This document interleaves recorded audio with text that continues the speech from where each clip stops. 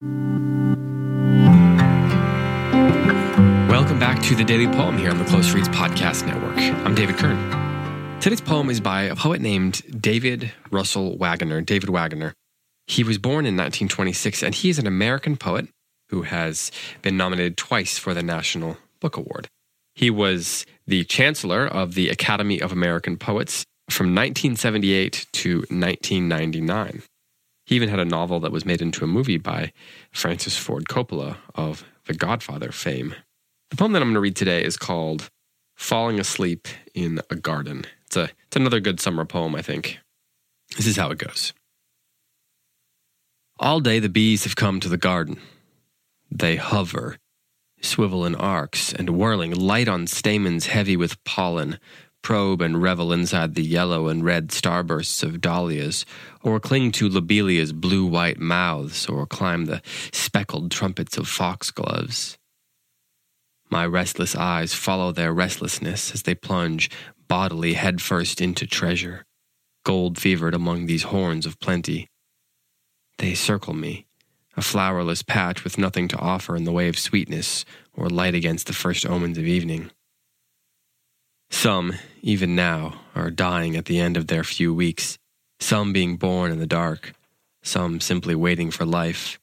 But some are dancing deep in their hives, telling the hungry, the sun will be that way, the garden this far, this is the way to the garden. They hum at my ear, and I wake up, startled, seeing the early stars beginning to bud in constellations.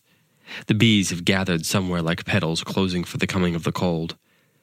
The silhouette of a sphinx moth swerves to drink at a flower head. The night blooming moon opens its pale corolla. There's a lot going on in this poem, and I'm so fascinated by the final word, the corolla. The night blooming moon opens its pale corolla, it says. So first of all, there's the obvious bit that he's bringing together the flower and the moon. The night blooming moon opens its pale corolla. But there's also the very specific use of the word corolla, which I did not know before looking into this poem a little bit more. But the corolla is the petal on the flower. And he uses such a degree of specificity. You know, the science of the flower comes out in so many different instances here. We get not just very specific kinds of flowers, which is common, you know, in various poetry, flowers and birds and trees, and there's a lot of specificity in poetry. So we do get, yes, the lobelia and the foxglove and the dahlia and so forth. But we're also getting into some scientific terms, right? We're getting things like stamens even, and we're getting corolla, as I said, and so forth. But I think I'm most fascinated in this poem by the way all that comes together in a sort of narrative structure, in a sense, in that it starts with the daytime and the bees have come to the garden, and he's growing more and more restless as he's watching the bees. His restless eyes follow their restlessness. So as they're moving about, pursuing something, pursuing their treasure, they're on a treasure hunt, and their restlessness, they can't sit still. They have to get to it. And his eyes are restless too. And the bees are following him. They're looking to see if he has treasure, but he is a flowerless patch. He has nothing to offer in the way of sweetness or light against the first omens of evening. And so there in the end of that second stanza, this is a 4-stanza poem. There at the end of that second stanza, we begin to get a shift, even just in the narrative. And the poet brings night on. And as the night comes on, we then begin to think about the bees dying at the end of their first few weeks. Some are being born, but some are still dying. And even as that's happening, some are thinking of the next day, of where the sun's going to be. And that's when he falls asleep. He falls asleep to the hum at his ear of the bees. Like a lullaby, I think, is kind of what he's getting at. But then he wakes up, startled. And the early stars, the stars of the late evening, are budding into constellations.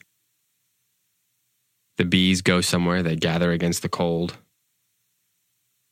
And a moth swerves to drink at a flower head. He sees it as a silhouette against the late evening. and the night blooming moon opens its pale corolla. And I think it's at that point that this suggestion that he becomes like the bee, in a sense. So all day he watches the bee, and then at night the bees go away, and he wakes up to the moon unfurling itself, unfurling its beautiful petals. I don't want to say too much about what I think that might mean, because that ruins the fun for you. But there's a lot of different images here, a lot of different places that this poem takes us. And, it's one of those poems that on the surface seems maybe simple to some. There's a lot going on, a lot of different complex images and lines and stuff, but it's more than just, the classic student's response where they say, it's just about a man watching bees, right? And then he falls asleep. Reminds me a little bit of After Apple Picking by Robert Frost in that way. But here once more is Falling Asleep in a Garden by David Wagoner. All day the bees have come to the garden. They hover, swivel in arcs and whirling, light on stamens heavy with pollen, probe and revel inside the yellow and red starbursts of dahlias, or cling to lobelia's blue-white mouths, or climb the speckled trumpets of foxgloves. My restless eyes follow their restlessness as they plunge bodily headfirst into treasure, gold-fevered among these horns of plenty.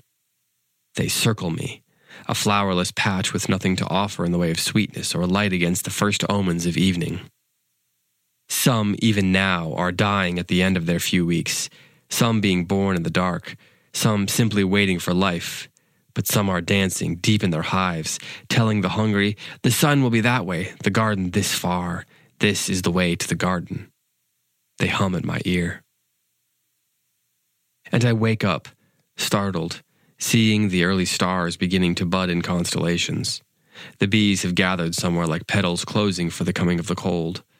The silhouette of a sphinx moth swerves to drink at a flower head. The night blooming moon opens its pale corolla.